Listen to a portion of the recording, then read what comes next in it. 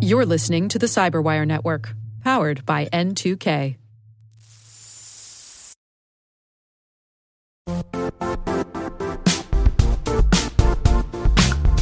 And now, a word from our sponsor, Zscaler, the leader in cloud security. Cyber attackers are using AI in creative ways to compromise users and breach organizations. In a security landscape where you must fight AI with AI, the best AI protection comes from having the best data. Zscaler has extended its zero-trust architecture with powerful AI engines that are trained and tuned by 500 trillion daily signals. Learn more about Zscaler Zero Trust Plus AI to prevent ransomware and AI attacks. Experience your world secured. Visit zscaler.com/zerotrustai.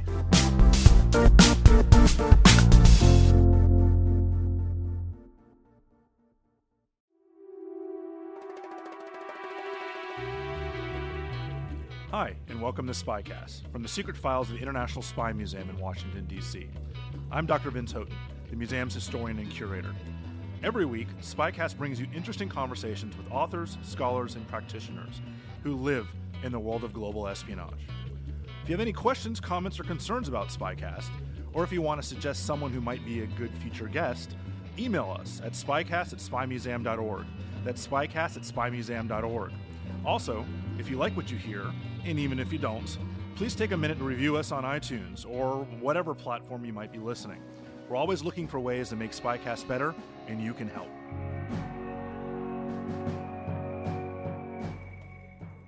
All right, good evening. This is fun for us. This is great. Allison very modestly left out the part that this is a bit of a trial run for us. We don't tend to have either live podcasts, and certainly not in the retail store. But the great thing about our new museum is we have the space to do this. This is something we can do after hours that we're going to try to do more often as we move forward. It's kind of a cool way to meet interesting people and talk to them about their books. This is going to be book-centered since it is in the retail store, where if you haven't had a chance, we've not only taken the great book selection we had at the old museum, but we've expanded it because of the extra space. And I think that we are, if not the, but certainly one of the places to go if you want to find a book on intelligence of any aspect, and certainly that's true for our guest tonight. We're joined by Richard Kerr, who's the former Deputy Director of the Central Intelligence Agency. He's also the former Acting Director. He stepped in when one of our founding board members, William Webster, moved on. And he's also the former Deputy Director for Intelligence at CIA, where he led the CIA component responsible for all analysis and production of finished intelligence for the United States. Early in his career, he was the head of the office that wrote the Presidential Daily Brief and briefed President-elect Ronald Reagan daily between his election and when he was sworn in as president.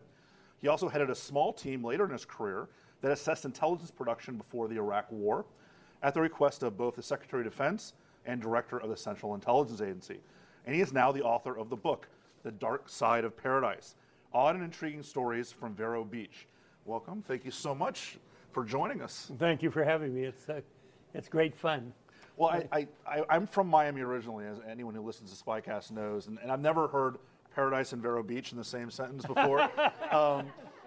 No, I know. It's a wonderful community. It's a wonderful town. Yes. Far enough away from the airport, and far enough away from Miami, and far enough away from the big cities of Orlando and other places. Yeah. To be a place people like to live and don't want anybody to come. Right. Well, that's the thing. Maybe all the bad rep that area of the country gets is on purpose, that's so right. that nobody comes and by. Yeah. So I don't want to age you, but you came into CIA at a really interesting time in 1960. Right. This is a time in which the old guard of the OSS was still around. A lot of them hadn't left yet. I mean, Allen Dulles was the director, and the Cold War was at its height. And Eisenhower was the president. Right. Eisenhower was the president. So I mean, the World War II generation, which you were a kid, I'm not going to age you that much, you were a kid during the war, but you're surrounded by these people who work with OSS, who are big people in World War II. And then, of course, the height of the Cold War, 1960, is about as hot as the Cold War is going to get. I'm going to talk a little bit about coming into CIA and how that was from a graduate student right beforehand to joining an agency at its heyday. Well, it's probably far less imposing and interesting than you would believe. because I came in, I wasn't terribly well educated and wasn't very sophisticated.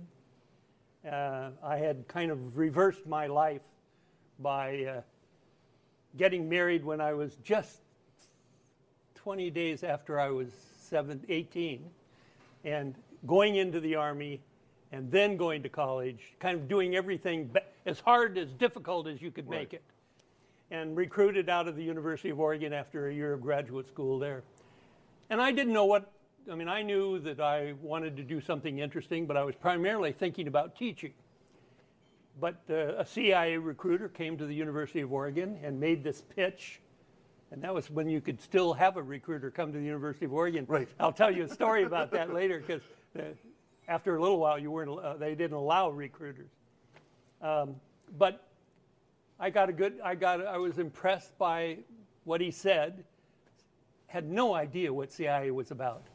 I mean, it could have been the FBI or NSA or DIA, although DIA didn't exist then. But it could have been any number of things. And I didn't know. They hired me. $5,300 a year. That was more money than I thought I was king. The previous year, I'd made $1,500. And it was a graduate student in teaching. So everything seems like kingly ransom when you're a grad student right before. Yeah, right? $5,300 just seemed. I thought, my God, I'm on easy street from here on. Of course, I didn't realize I was moving to Washington. Right. But so I came to Washington, and I got probably the worst job in CIA. It was in the Industrial Register. And it was essentially a file clerk. I was hired at the lowest grade of a professional you could be, a GS7.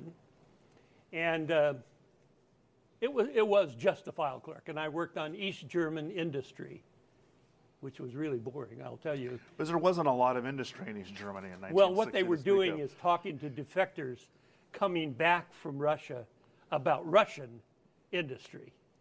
But it was a job that was not very exciting.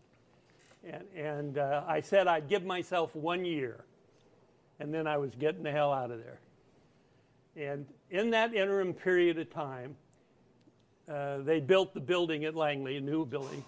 Before that, you had no idea what CIA was like, because I was in an old skating rink in Washington near the Heurich Brewery.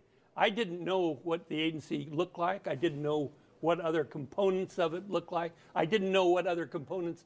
They wouldn't tell you anything, and they wouldn't give you job notices in this particular organization, because I knew everybody was trying to get out of it. Right. So it was a difficult organization to work in. But, it was one of those that was a kind of a grassroots working place. You kind of learned a little bit about the trade. We moved to Langley in the new building, and I said, all right, I'm going to walk down the halls and until I see something that looks interesting, and I'll go in, and that's what I did. I went in, talked to the secretary, and said, I would like to see the boss of this particular office. And she was kind of saying, like why, and I said, because I want a job from him. And she reluctantly let me in to see him. And he asked me what I could do, and I said, what do you need done, That's what I can do.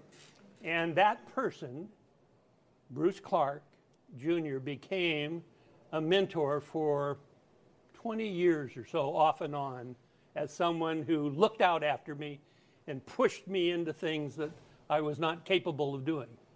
And so, that was the key. I've talked to people today about this. A couple of people came up to me and said, well, how do you get ahead?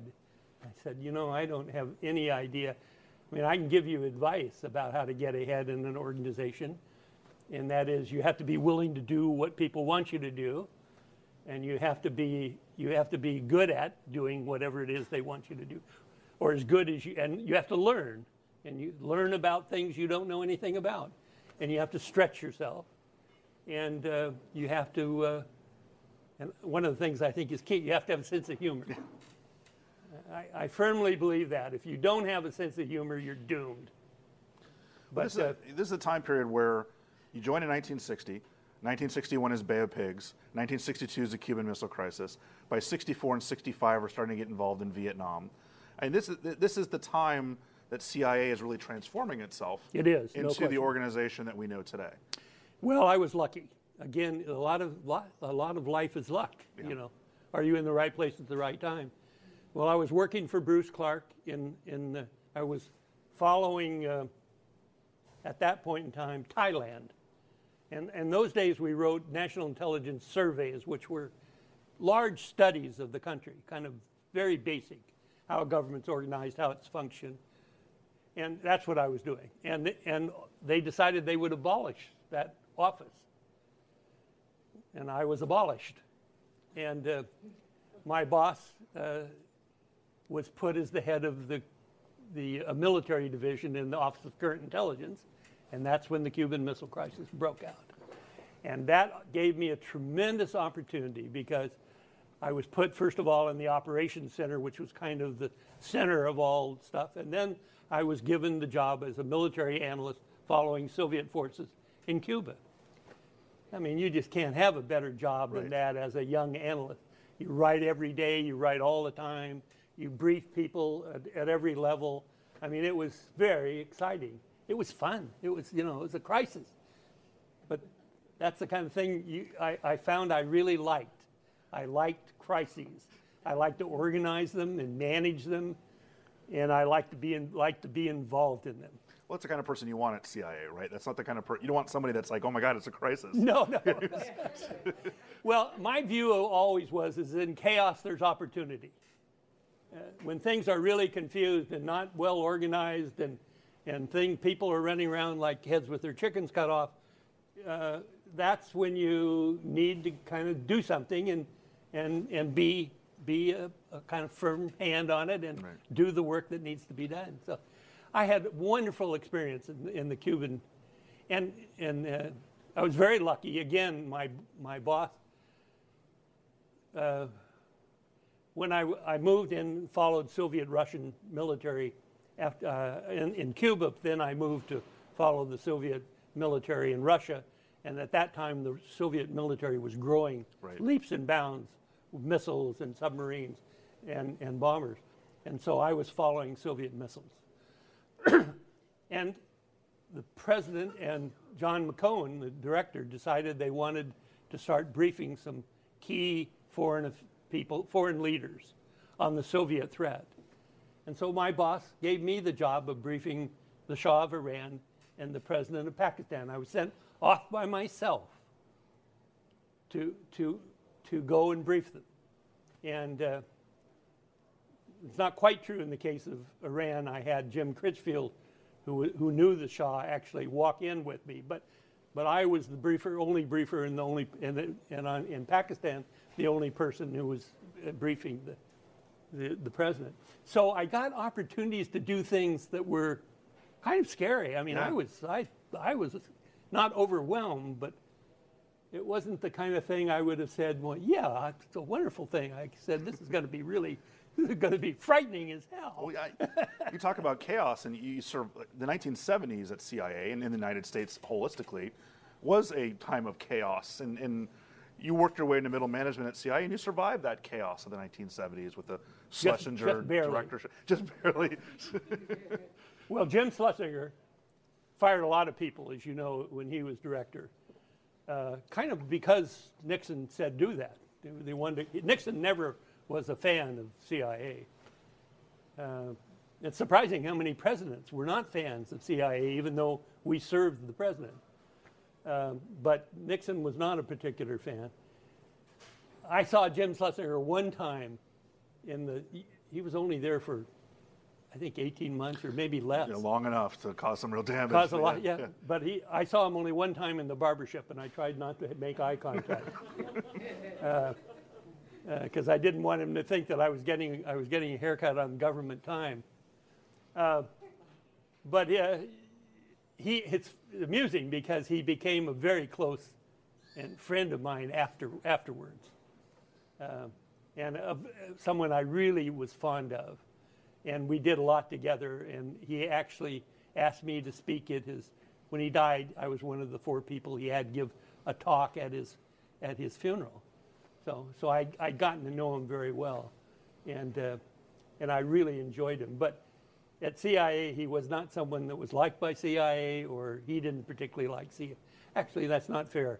He thought CIA could be a good organization. He just didn't think it was a good organization. Let me ask you about briefing Ronald Reagan, because I guess no matter what political spectrum you're on, you have to acknowledge the fact that there's a transition that took place when Reagan came into presidency. Could CIA see that transition coming, not just here in the United States politically, but also a couple years later, soon thereafter, in the Soviet Union?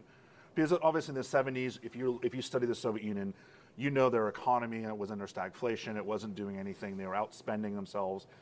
And something had to be done. It's the old joke about the Kremlin was, I think Reagan even made this joke, was that he talked to somebody, but they kept dying on him. And the Kremlin doubled as an old folks' home and a funeral parlor. Yeah. And of course, until you got to Gorbachev, there was this kind of chaos going there. Yeah, George Bush went to 4 funerals as vice president of heads of the Soviet Union. So was that a turning point at CIA? Did you see that as a transitional period where you could take advantage of that chaos happening inside the Soviet side? I'm not sure I could say I had insight into that, but I took the opportunity that existed. I was lucky, again, my old friend Bruce Clark, who by that time had left and gone to Europe and then come back and was the director of intelligence. He made me the head of the group that did the President's Daily Brief. And so that put me in the position of being the person who provided the president with information daily.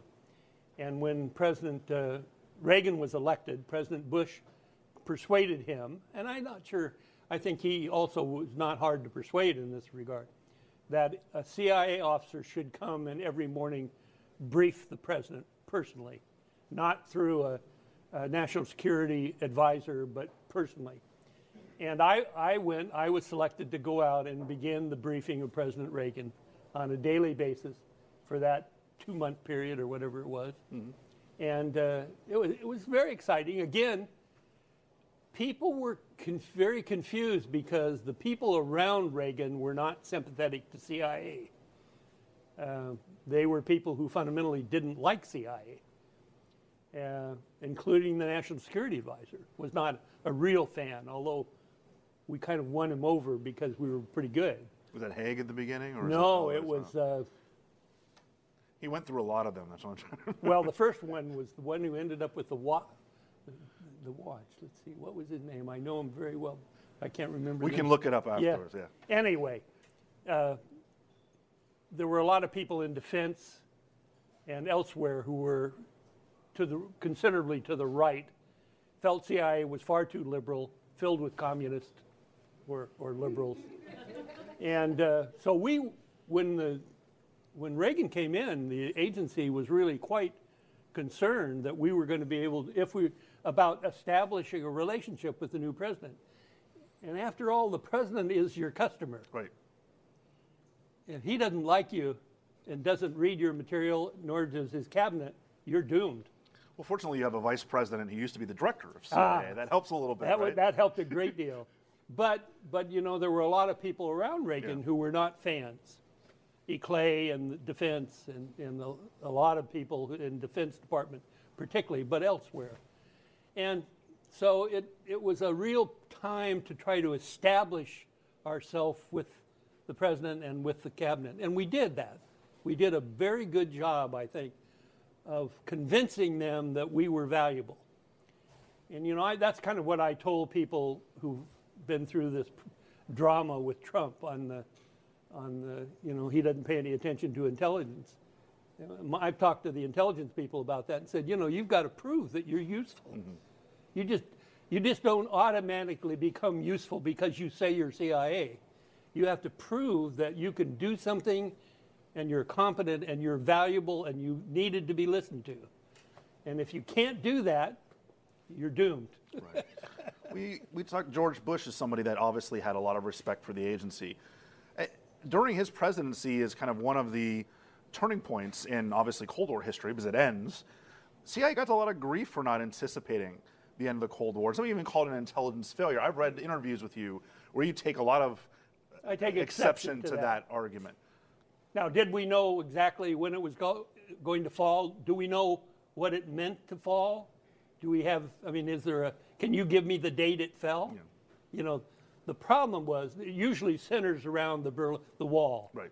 And if you look at CIA reporting, we presented a very comprehensive view of the Soviet Union, its economic problems, and the fact that it could not continue to build the military and and support the military that it had, and also have a viable economy. It couldn't do that. It couldn't last, and it was going to have to be major give in it.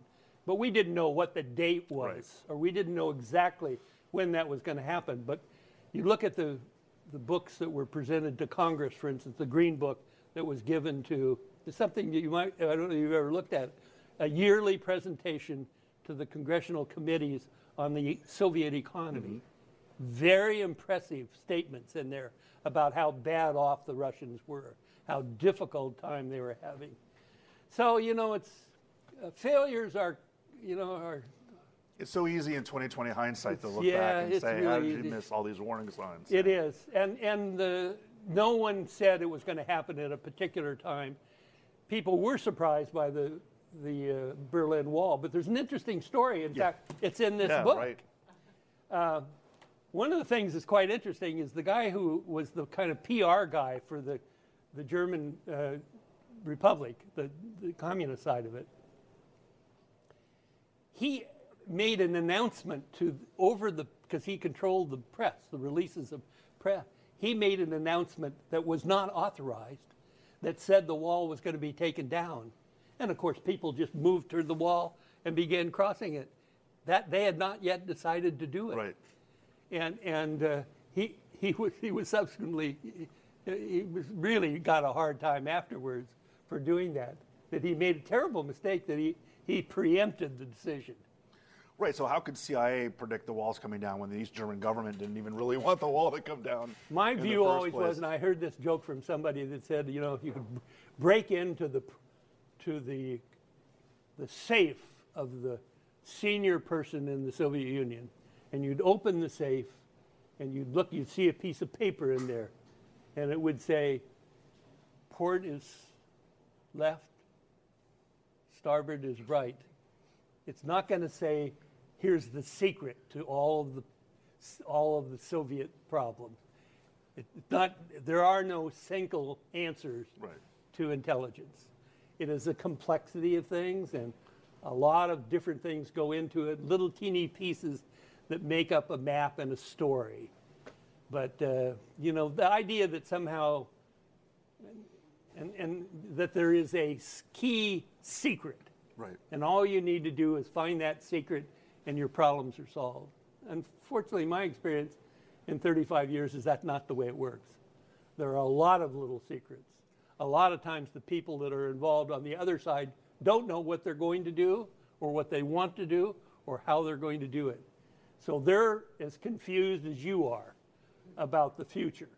And sometimes you only can see the future by experiencing it. Well, that's the thing. I mean, how many times have I made a decision and someone asked me why? I'm like, seemed like a good idea at the time. That's certainly true for world leaders as well. I mean, none of them saw it coming, so the CIA is supposed to be able to find it too. I think there's a lot of hindsight bias going on. There are some very prescient people who I think who had an inkling of this. Moynihan, I think you'd have to give him some credit. Senator Moynihan, although he used to call me regularly and say, you guys have the Soviet economy all wrong. You don't know what you're talking about. And I'd get out the Green Book. In fact, I had it marked with a place because I knew he was going to call. And I would get the book out. When the secretary said, Senator Moynihan is on the phone, I'd get the book out and have it open in front of me, and I'd read quotes out of it to him about, how bad or what we were doing on the Soviet economy. So, even he, and I think he was pretty prescient about a lot of things.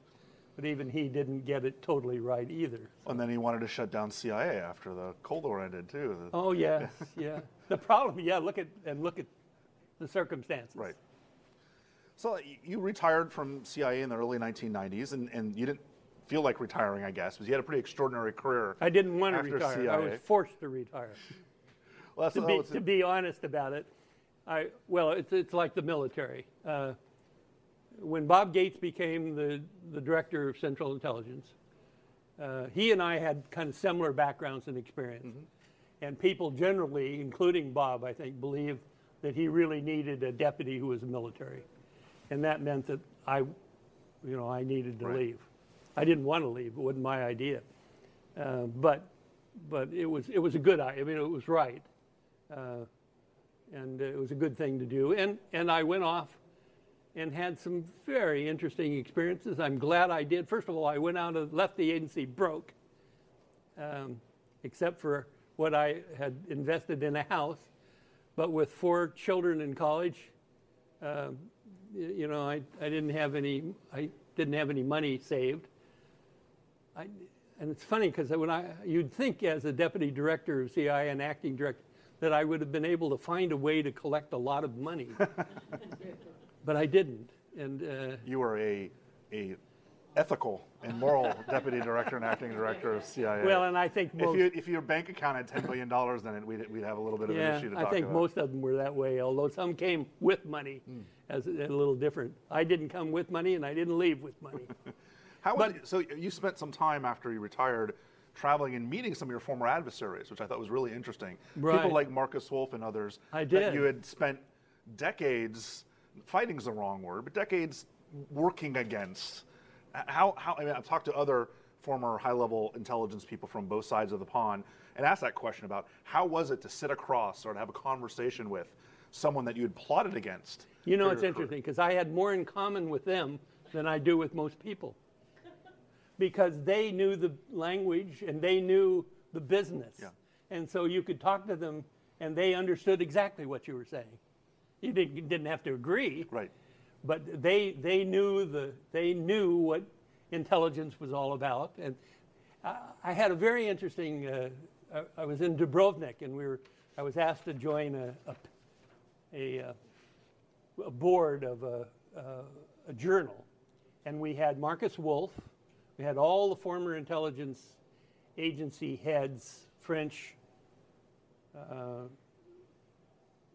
guess we had Norwegian. We had a variety of them there, and including a deputy director, a Russian deputy director. And I got talking to him, and I said, "Why don't we?" We had such a good conversation. I said he was essentially the DDI of the Russians. Of KGB, yeah. And I said, why don't we get together and write a book, and you write what you did for your bosses, and I'll write what I did for my bosses, and we can kind of compare notes to say how things work. Well, he thought it was a good idea until he thought about it. And then he said, You can go back from Dubrovnik to the United States and do that. I can't go back to Russia and write a story like that.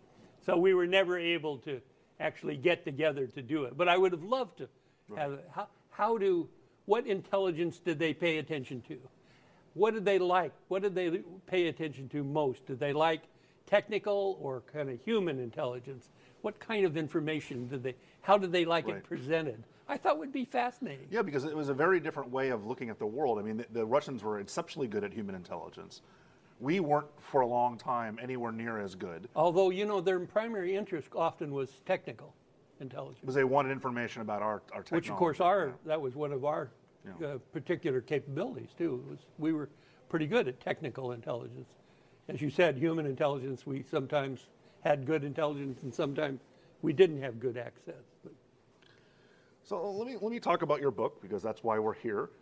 Analysts are the writers of CIA, right? Operations guys. I've read briefings and things operation, not to demean them, but I can't imagine them writing a lot of books, although they do sometimes. Not like this.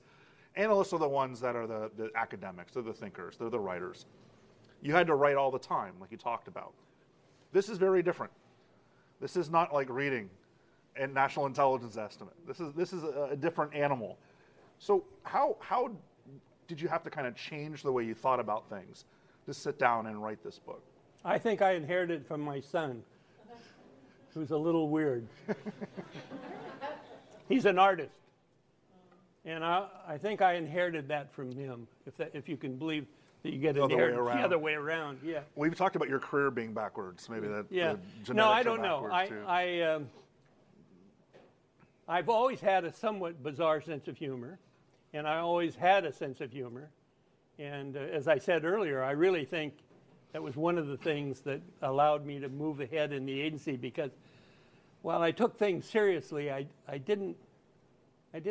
believed you could do it with good humor and have fun doing it. And as a result, I did have fun, and sometimes probably too much fun. And but I don't know where I wrote a thing at the end of the book that says, "Why do I write?" And I don't know why I write. I write because I need to write. Yeah. And I write because, in part, I want to be remembered. I want something to live beyond me.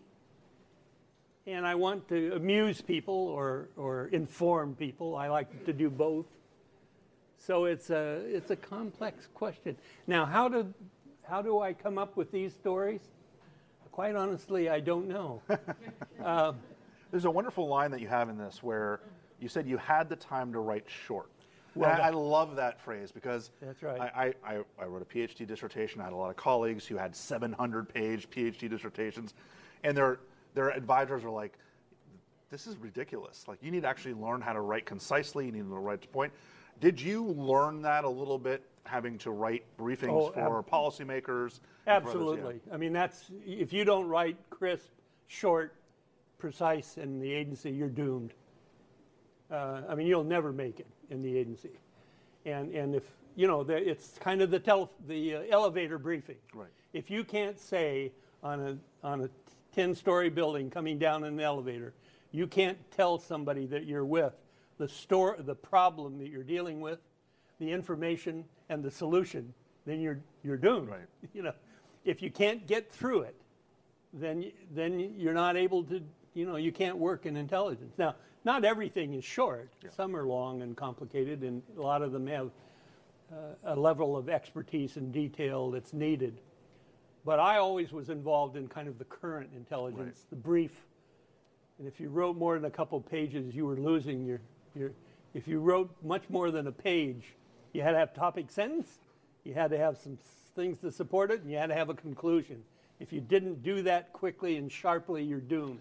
Well, particularly for a principal like a POTUS, where you might have 15 minutes. That's right. Where their schedules are every 15 minutes throughout the entire day. Absolutely. You can't go in. I used to get a kick out of my technique for doing briefings. Like, we had deputies committee meetings, and I don't know whether you know much about the deputy committee, but they were very good and very valuable meetings, headed by Bob Gates and the deputies from the major national security organizations. And so you would have a meeting to talk about a problem. It'd be like, what are we going to do with the tanker problem in the Middle East right now? What are the issues? And you had the agency person, the CIA person, had to go in, and I had 10 minutes to say, what are the facts? What are the people involved?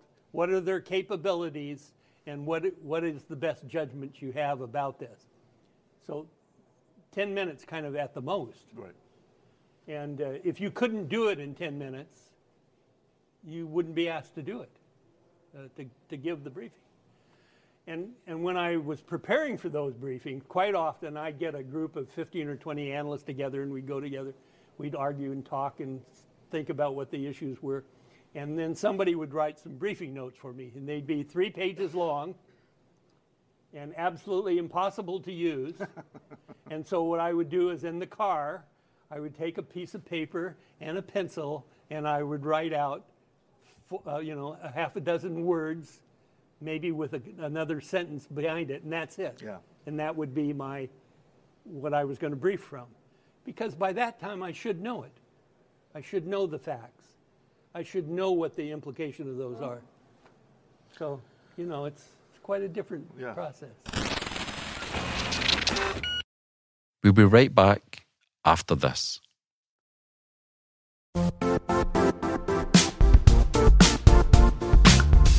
The IT world used to be simpler. You only had to secure and manage environments that you controlled. Then came new technologies and new ways to work. Now, employees, apps, and networks are everywhere. This means poor visibility, security gaps, and added risk. That's why Cloudflare created the first-ever connectivity cloud.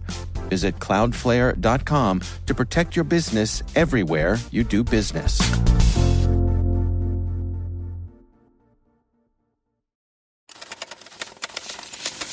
I want to know about the Sandfly scribblers because this is such a fascinating. Let me ask a question. Did they understand who you were? Oh, yeah. When you joined, your background and what that meant. So can you tell a little bit about who they were or who they are, and how you got involved with it? When I first went to Vero Beach, because I like to talk and I like to talk about foreign policy, I found some people who wanted to listen to foreign policy problems. And so I gave a couple presentations. The first one was at a church. I gave 3 separate presentations on the origins of Islam. Because 1, I was interested in it and I wanted to do the research. And 2, I thought it would be a good topic.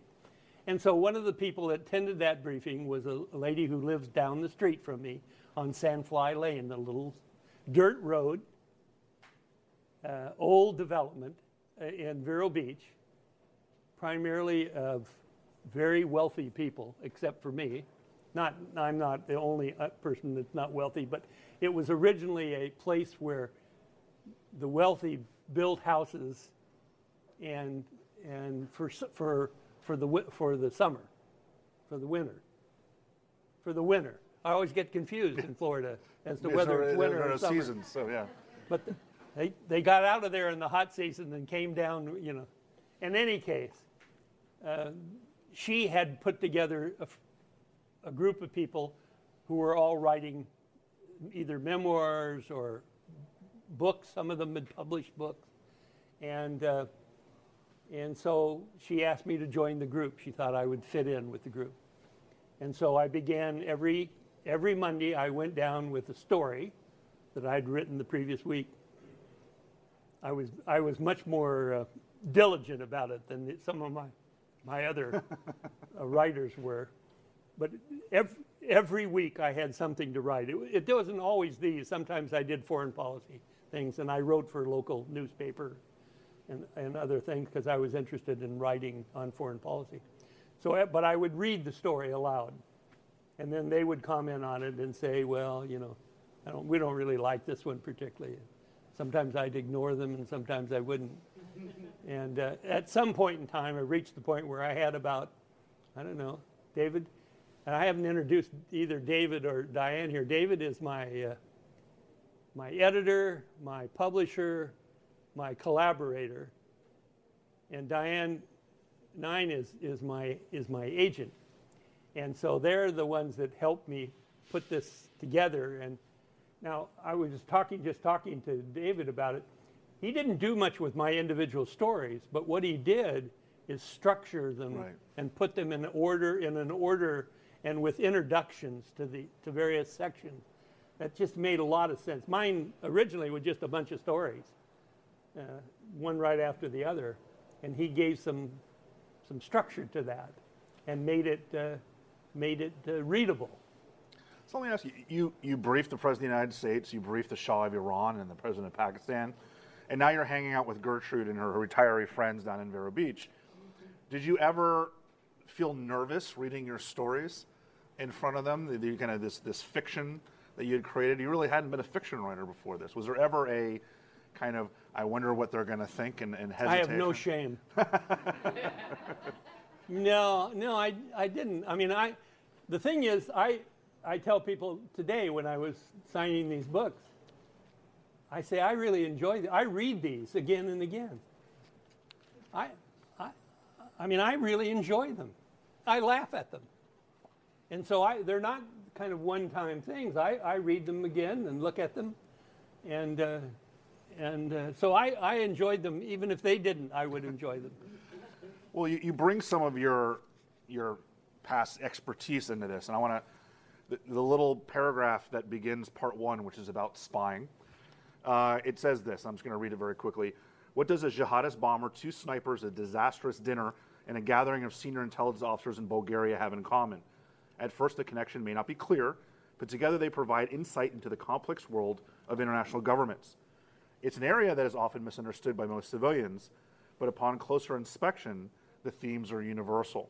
And that's something we focus on here at the Spy Museum also, is that... Now, that's largely David's. But would you agree with that concept? Or? I mean, David, I think, composed that particular. I have probably changed it and added to it, but that was his idea to introduce that way. So the answer is, sometimes you don't know what you're doing with your own stuff, in terms of trying to organize it. Yeah. But I don't know. It's an interesting. A lot of my stories, quite honestly, came out of just strange experiences. Like you listen to what is the person that you on your who's the woman that talks Siri? to you? Yeah. Phone, yeah. I listened to Siri and I thought, that's got to be a story. It's got to be a story. So I wrote a story that Siri takes over the car and goes and drives it without the control of the people in it. It just makes sense to me that would be a logical story, and then disappears. Right. So, but if you look in the newspaper, I mean, life is amusing to start off with, and when it isn't, it's tragic. But those things offer enormous opportunities for stories. Oh, I wasn't going to even remotely talk about the book over here, but we actually start with almost an identical chapter. The first chapter in this book is Acoustic Kitty, a project that the CIA ran back in the 1960s where they turned a cat into a covert listening device. A real project. You have a wonderful story that leads off this book about a more modern version of Acoustic Kitty. Oh, that's right. Where... I didn't associate those two, but I remember the Acoustic Kitty. I read it and I just started laughing. I'm like, this is basically, in this case, I don't want to give away the whole story, but this is Bo Obama, the dog, being turned into Acoustic Doggy. Yes. Basically, it is a fantastic story, and that's. Well, why wouldn't you do that? Oh, of course, yeah. So I want to ask you about a couple of these, and not to give away any of the stories because there are so many. The ending has such a great kind of denouement at the end where you don't want to give it away. But what I loved is things like The Assignment, where you talk about an interesting concept about how do you retire from a job that has such national security implications, such real-world possibilities, and then do things like serving mashed potatoes to the homeless people, or drive your golf cart around Vero Beach. And you see it in the military also, where somebody had been in combat for years and then comes back and goes grocery shopping. Yep. Certainly a career at CIA where, you're talking to presidents and briefing people and involved in the day-to-day decisions that affect all of us. And then you're retired now trying to figure out, do you want a ham sandwich or a turkey sandwich for lunch? And that's your biggest decision of the day. Did you find in real world that transition was difficult to do? No. I think I always had perspective on it. I knew that sooner or later I was going to be in a position where the people ahead of me didn't open the doors for me. And when I walked out the building, a car wouldn't be waiting for me, and a person wouldn't open the door, and they wouldn't be carrying an Uzi. Yeah. I knew that was going to end. I knew that was a temporary thing, and I knew that I was important only for the time being. And that sooner or later I was going to go back to doing what my wife said, taking the garbage out. Yeah. And that's the reality of it. Now, who is it? The former chairman of the Joint Chiefs, Admiral. Mike Mullen, or are you going back? Going back further. Oh. He told a story one time that I really loved because it fit quite well. when he retired, he said the next day after he retired, he went out and got in the back seat of his car, and there was no driver. Right. There's a wonderful story. Dwight Eisenhower, when he retired to Kansas, the first day after being president, picked up the phone in his house and he yelled to his aide and said, "There's something wrong with the phone." The aide came over and listened to it. It's like, "There's nothing wrong with the phone." He's like, "It's making a weird noise." He had never picked up the phone before and not had an operator on the other side. So when he heard the dial tone, he thought the phone was broken. Yeah.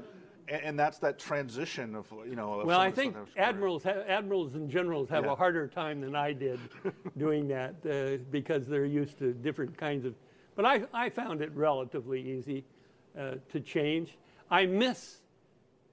The thing I miss most of all was being able to sit down with 4 or 5 analysts and talk about a substantive problem. Talk about what are you going to do in the Middle East? What are you going to do if the Iranians do this?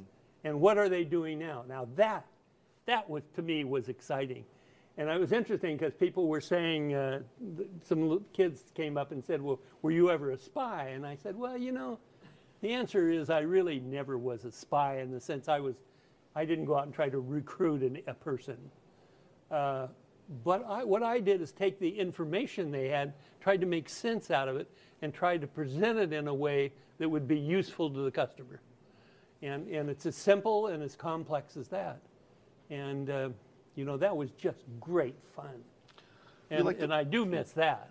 We like to say that, and this might be oversimplifying it, but I think it makes a lot of sense, is that the collections people, right? So the operations people and the technical collection people, they gather data and information. Yeah. It's the analysts that make it intelligence, to where it's actually can be understood and you can make action based. It's the difference between information and intelligence. Yeah. I think that's a good point. Information is one thing; it's very useful, but intelligence is information that's been thought through, processed, and and prioritized, if you will. You answer the "so what" question, right? What does it mean? I think that's important. Yeah. Policymakers usually can't figure that out on their own, so it's important. Well, it's hard enough if that's your job to do it, but you can't expect a policymaker to really understand the complexities of that. I was always fascinated by intelligence, in part because people said, "Well, you can give away some intelligence; it won't hurt. You can give this away," and we're not doing a very good job. In my view, we released satellite photography far too early than we should have, because who's most impressed by the fact that we have satellite photography? It's your enemies, who say, "Oh, you mean you can do this? You mean you take that information and you turn that photograph into detailed knowledge about a submarine or aircraft carrier, and you put that with other information, and pretty soon you know the whole story." Right.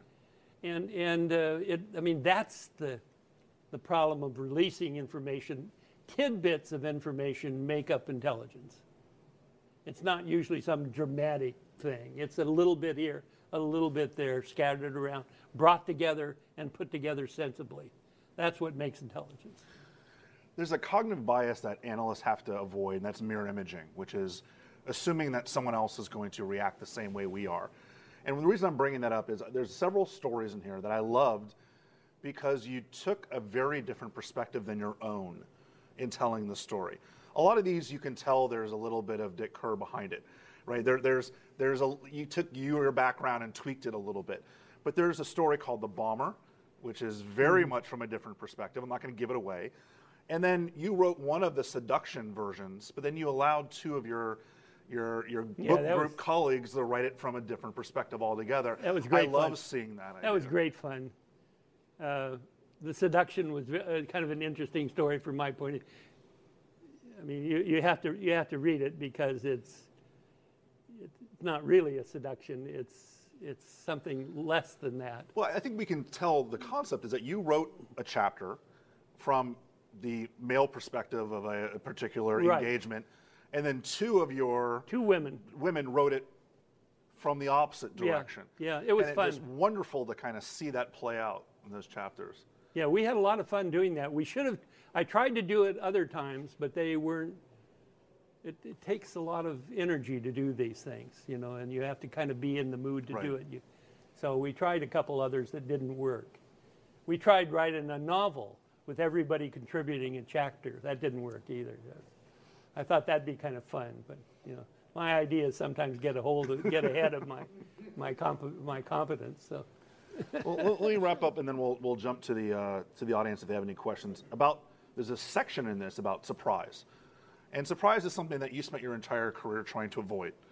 I mean, the CIA is the opposite; they don't want surprise. But at the same time, a lot of it involves writing with a sleight of hand, if that makes any sense, where you're leading the reader down a certain direction. Look over here, and there's an ending that kind of comes out of nowhere and takes them in a different direction. Was that on purpose? Was that how you kind of set out to write these particular chapters, where you kind of dangled a little bit of bait in one direction and get them to bite? No, some of it is. I like contrary views.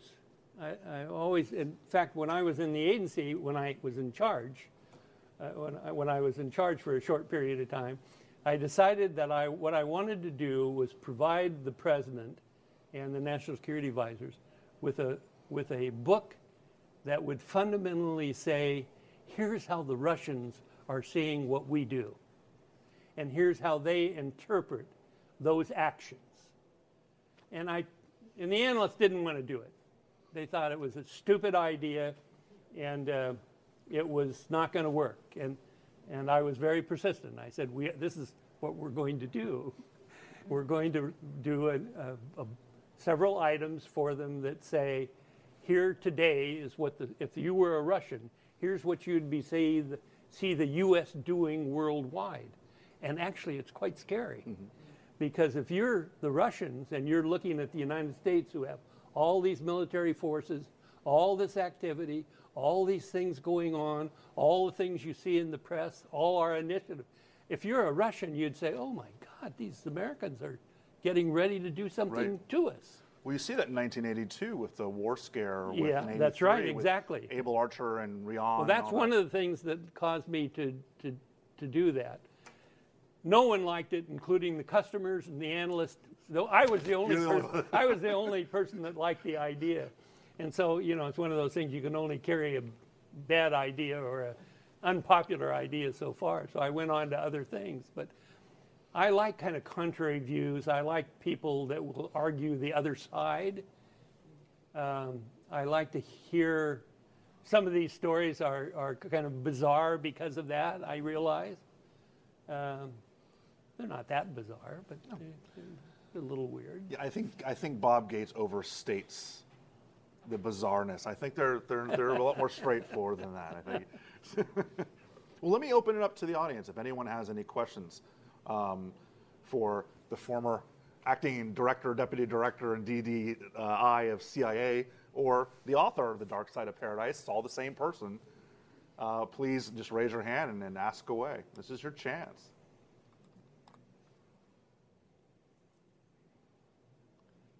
Yes, ma'am. So please correct me if I'm wrong, but it sounds like your description of taking the information and turning it into intelligence is like putting together a puzzle, but the pieces are all kind of shaped the same way. You don't know what goes where and how they fit in together. So like, how do you even approach that? And how do you determine if you put it together correctly? It sounds like it's constantly changing and can never No, that's a good question. I think the answer is that you do that in the context of your own experiences and of history and of knowledge about what has happened before. That's part of the problem. You can be led down the wrong path by your experience, by history, and by what you think makes sense. Because sometimes people don't do things that don't make sense. And that means you have to somehow think about it at times and say, well, maybe there's another alternative. And I think that's where alternative outcomes help you, where you say, this is the thing I think is this is what's happening. I put these pieces of the puzzle together, and it looks like clouds. But maybe it's not. Maybe it looks like something else if you were to reassemble them in another way. And maybe you should look at that particular. So it's a matter of kind of getting out of your your set pattern and trying to do things that are creative. You're not just using information you have. The key to good intelligence is also to know what you don't know. What am I missing? If I had that, would it change my view? What are the key things that I would like to have? And would they really make a difference? And should I try to get them? Or are they that important? So there's a lot of kind of complex questions involved. And you're right, it is a puzzle.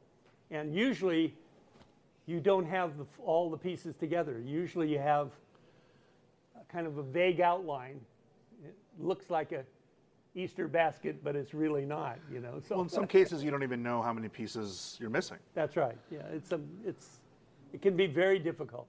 Anybody, you know, if you had all the information, it's a piece of cake.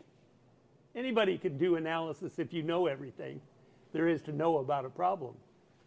But you never do. Otherwise, it wouldn't be a problem. I mean, by definition, you don't have all the information.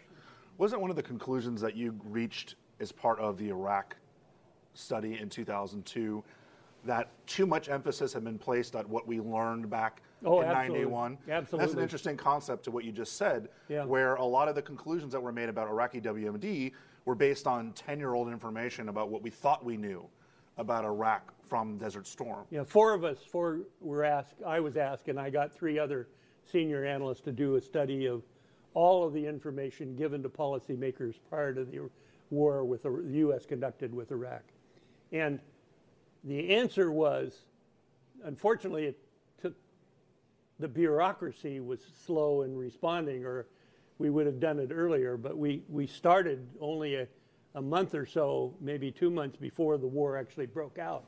But we still stopped right at the beginning of the war and used that as the break point, went back about 1.5 years and looked at all the intelligence.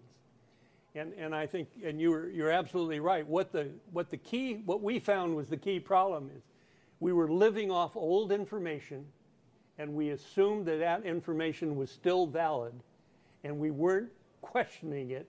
We made assumptions about that information that were not right. And as a result, we build a story, and then when we got a new piece of information, we fit that new piece of information into our pre-existing story. So we took new information and put it in. Like aluminum tubes became centrifuges. It became, and it's easy to do because confirmatory intelligence says, aha, that proves that I'm right. So analysts can be easily misled by that. It's not that they were bad analysts. Actually, the people working this problem were quite good. But they didn't have fresh information, and they carried the old information too far along with them, and they didn't go back. And the key thing was no one went back. And I blame the senior leadership. I blame the director and the deputy director, and we said this in our report. You guys were wrong. You should have been asking hard questions about, have you gone back and gone through this information from the beginning to see if it's accurate and if it's changed and if the new information is really refreshing old information or bringing new ideas. And they didn't, and that's part of the key problem of the postmortem. A lot of people were very unhappy with it, I might add. Well, it's like everybody was unhappy with it. Well, you have the key piece of human intelligence, curveball, which told us exactly what we wanted to hear. And so no one really questioned, some did, but very few people questioned legitimacy. Well, they questioned it. But they never were able to talk to the originator. Right. So it was fabricated information. That's one of the problems in today's world. If you're a smart person out there, you say, what is the intelligence community looking for? I'll give it to them. I'll make it up and give it to them. And if I'm good, I can make it up from scratch. If I'm a scientist, I can do a really good job. And the guy who made up the information on the biological weapons in Iraq was very good. And they essentially built a story up using information that was very credible, and techniques were very credible. It was all fabricated. And No one, that was a tough problem to deal with because it was good enough and people were worried because it was too good. They thought it's too good to be true. And they were right. It was too good to be true. But we incorporated it into our analysis because it fit well. Any other questions anyone may have? Yes, sir. Yes, sir. One thing I've heard a lot about is communicating confidence in the assessment, more in recent intelligence products, but I'm sure that happened back in your time when you're doing briefings as well. I'd love to hear a little bit about how you communicated this is our best guess, but the confidence level with that. You know, all those words that go around writing, like in my best judgment or I believe, we used to hate these words. Believe, you know, my boss, the fellow I mentioned, Bruce Clark, would say, if I ever see you use believe, we're not in the believe intelligence. That's for God. But that's not intelligence. You don't believe things. You know them. You have some evidence to support it.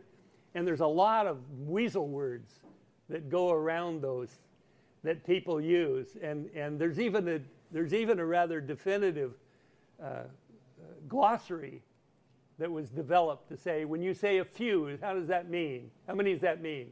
How many does several mean?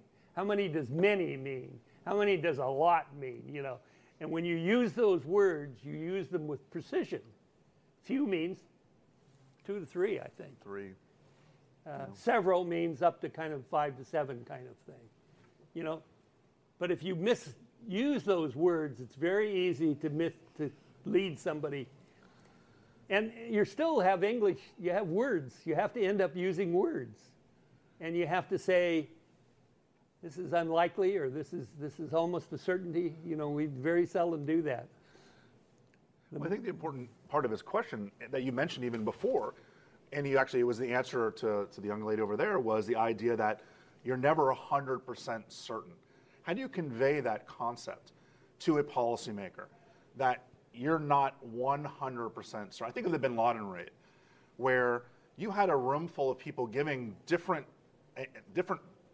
analytical products basically to the president, and he ended up going, it's 50-50. You know, how do you get the point across that we think, instead of using the word we believe, or we have high probability, or whatever else you want to use? What do you think is the best way to get that point across? I think laying out the evidence, what you end up having to do is lay out the evidence you have systematically. Lay out what you don't have that would change, that could affect that judgment, and then come to the best judgment you can. But you do need to lay out both sides of it. I think too often intelligence officers don't want to talk about what they don't know. That's not my job to talk about what I don't know. My job is to talk about what I do know. And so I think quite often they are unwilling to kind of say, we really don't know what we're talking about.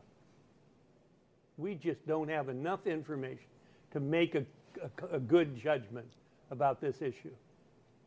And there are a lot of problems where you don't have enough information to make a sound judgment that will support action. It may support a discussion, but it won't support action. So I think you have to differentiate as to how it's going to be used, for one thing. If you're going to use information to do something where you're really committing the United States to it, you better damn well be sure that. Now, I have to admit, I've done things that sound.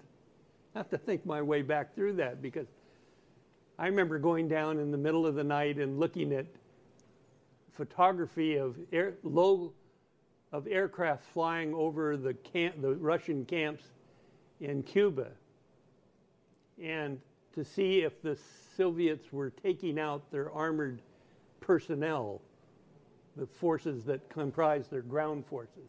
And another fellow and I went down to the National Photographic Interpretation Center and spent all night looking at the photography. And we ended up saying we thought that they were leaving. And I remember my boss asked me, he said, "What do you mean you think they're leaving? what's the evidence? And he said, well, the evidence is there's a lot of strange things going on, that some of the bedrolls and the bunks are rolled up, and you don't see foot lockers there. I mean, it was a very tenuous. But the other side of it was they wanted an answer. They wanted an answer to that question: are they leaving or not? And so we came back and said, yes, they're leaving. And they said, well, are you certain? We said, well, we're pretty certain. We're not absolutely certain, but we're pretty certain. So, Well, that's one of the benefits of an analyst that's actually been living that particular subject matter or anything else, is that little nuances, little minor changes that no one else would ever figure out.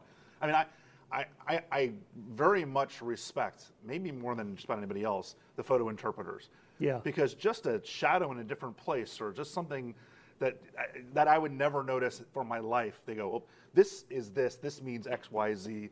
I spent an awful lot of my time in my early career looking over the shoulder and looking through stereoscopes at photography, trying to see what it was they were saying was happening. And actually, they were very good at a lot of things, because they followed activity and program, so they had a sense of how things worked that other people did not. For instance, they knew how an SA2 site was set up. They knew that certain things came first, and then another set of things, and then another set of things, and they could build it in their mind as to what it should look like. And that it's just based on experience, but it's also based on a lot of detailed information. So. Anybody, go ahead. No, any final questions? Oh, there's multiple ones, so I'll go right here. Yeah. I just wanted to switch directions a little bit. I wanted to know, what was the culture like at CIA when you first started versus when you left? And I mean fun things, like when did you get a Subway or whatever? Yes. Starbucks, whatever. Well, there was and also, because I know you started in the era of OSS, I have to ask, did you know Julia Child? Did I? No. Julia Child. Did you know Julia Child? No. I know her only from television. I'm not that old. Let's see. No. I'm old, but not quite that old. The answer to your question is fairly complex, too. When I came in, all the old hands were in the senior jobs. And it was a organization that was heavily dominated by the Ivy League and by ex-World War II people out of OSS, which were Ivy League, and referred there by their teachers in Brown and Princeton and Yale and Harvard. So it was a very different it was quite different than my background, which was as a real peasant. And they. It was a great school then. So, but it was a great learning experience, because these were very smart people who had a lot of experience, and a lot of the World War II people were particularly impressive. They had actually done real things, in real places, and so they were pretty impressive. At the same time, I looked at them as kind of the old elephants, and I was going to, and I was a newcomer to that, and so I paid attention to them, but I wasn't afraid of them particularly. I was careful with them, because some of them were pretty impressive people, and they knew more than I did, a lot more about the world and about things. And so I tried to learn as much from them as I could, and some things I never did pick up. And I was a lot clumsier than they were socially, and so that sometimes was a little embarrassing, but I'm hard to embarrass. Was the mentality still this really hard line between the operations side and the analysis Very side? much. There's the old urban legend, maybe even truth, where almost like the Jets and the Sharks in the cafeteria at CIA, like West Side Story, were just kind of staring down each other and on the other side of the building. Actually, most of the operations people probably didn't go to the cafeteria. Yeah. There was a social group A lot of them went downtown to Georgetown and drank martinis at noon, some of the old timers. The idea that I was, as a young analyst going to go down and drink martinis at noon, I'd never been able, one, drink martinis, two, I couldn't function if I came back, and three, I couldn't afford it. Yeah. So the whole idea was crazy. And besides, I didn't want to. I mean, it wasn't of interest to me. But I got to know a lot of them, and they were some very sophisticated people and some very good people. Some I got to know very well. So, I won't by any means disparage their role and contribution, but it was a different class structure. And it was a class structure, there's no question. And when I came in, just about somewhere around 1960 or slightly before, someone in the agency decided that we're going to start recruiting nationwide. So they sent recruiters to Oregon, to Washington, California, Idaho, the Midwest, and they brought in all these unwashed people. And it changed the culture. And so 10 years later, those people, like me, were in more senior positions. They were branch chiefs, and they were people making decisions. So the culture, no question, changed. And by the 80s, certainly, it had changed significantly, and the old guard had largely gone. It didn't mean you still didn't get people from Princeton, Harvard, and Brown, and Yale, but the numbers relative where others came from were significantly changed. Well, I think you'd even see that with the director. I mean, yes, Bill Casey was an old OSS guy, but he certainly wasn't the three-piece suit-wearing, pipe-smoking Alan Dulles type. He was more of the kind of working class person from that really didn't fit in all that well with the Donovan disciples. He was a little different, no question. He was a person. He was his own person, and that was true of the directors. Were an odd group of people, but because they're appointed for political reasons, not for substantive reasons, for the most part. I mean, very few directors were appointed because they were intelligence officers or people that had large experience in foreign policy necessarily. Yes, sir. Yeah. The question I had is performing analysis in the CIA. When you were gathering information, was it a stovepipe type of a system, or was information shared among other agencies? There's a lot more sharing than there's a lot of jealousy across the organization. There always has been. CIA didn't think much of DIA, thought it was a mediocre organization. Now, I'll tell you a story about DIA. At one point in time, my boss, maybe I should be careful about this story. My boss told me that I had to send, I was the DDI, I guess, at that. I can't remember what I was at that time. He said I had to send some of my best analysts to DIA because they were going to send some of their best analysts to us. And my view was, like hell. They're welcome to send their best analysts to us, but I wasn't going to send our best analysts to them because I wasn't going to suffer that. It just was too much of a law. You don't have that many really good analysts, so you don't send off people that are your main support people. So there always was a little, certainly between the military, DIA, between the military and CIA, there always was this kind of pushing and shoving about who was in charge, about particular things. And ultimately, the Defense Department won on that battle. They essentially took away from CIA all of the things that made, in my judgment, you'll see my biases, that made CIA particularly important. The National Photographic Interpretation Center, Program B, which is the group that developed all the key satellites, and for both photographic satellites and SIGINT satellites, put that into the NRO. They stripped a lot of things out of the CIA because they were heavily supportive of the Defense Department. And it really made a difference for CIA. It became less of an organization. And this all happened kind of after I left, thank God, or I would have had a real fit over it. But yeah, my sense of humor would not have stayed with me on that, because they kind of stripped a lot of the things that made CIA a power in the structure of government. And if you're not a player in government at the top, at every level, then you're kind of not a player. I mean, that's the way life is. Do you think this might have contributed to what happened with 9/11, how we missed all that? I don't know.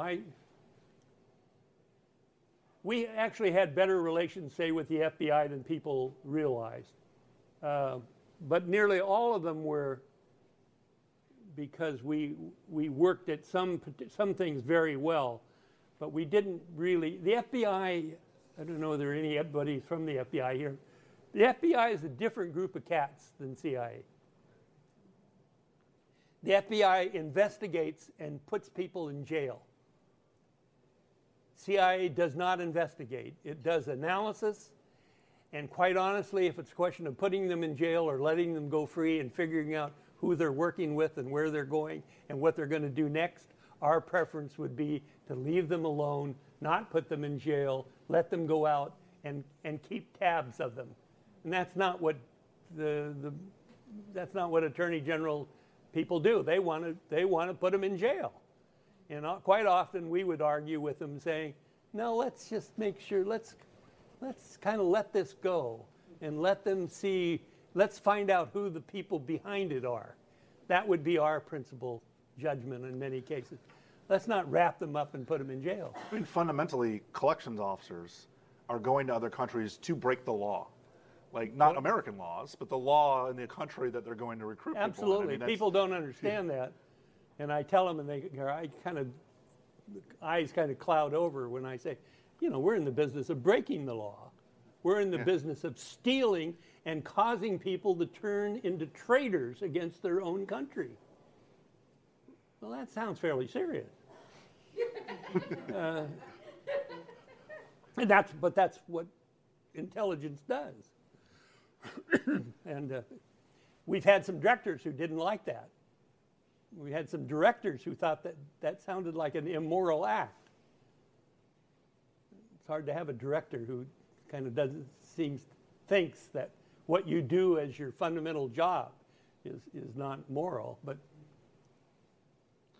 well, let me wrap this up so that there's time if you want to get some books signed. Thank you so much for taking the time to join us.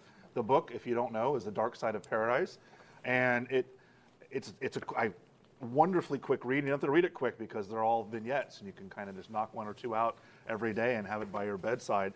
Really appreciate the time. Thank you so much for joining us. I've enjoyed it. Thank you. Thanks, guys.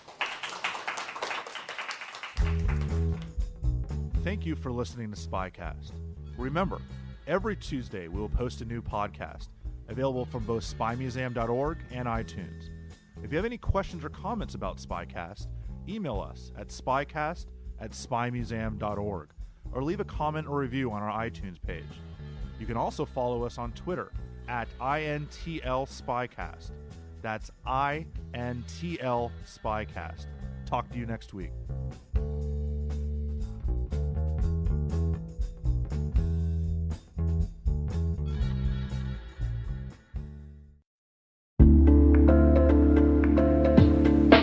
Hi, everybody. It's Maria Varmazes here, your host over at T-Minus Space Daily, and sometimes a guest on Hacking Humans, too. We here at N2K Cyberwire work hard to bring you concise, intelligence-driven news and commentary, and we'd like to know how we're doing. Please take a few minutes to complete our audience survey and share your feedback to help us continue to grow and meet your needs. Visit cyberwire.com/survey. That's cyberwire.com/survey to get started. Thanks so much for your input as we reach for the stars. It means the universe to us.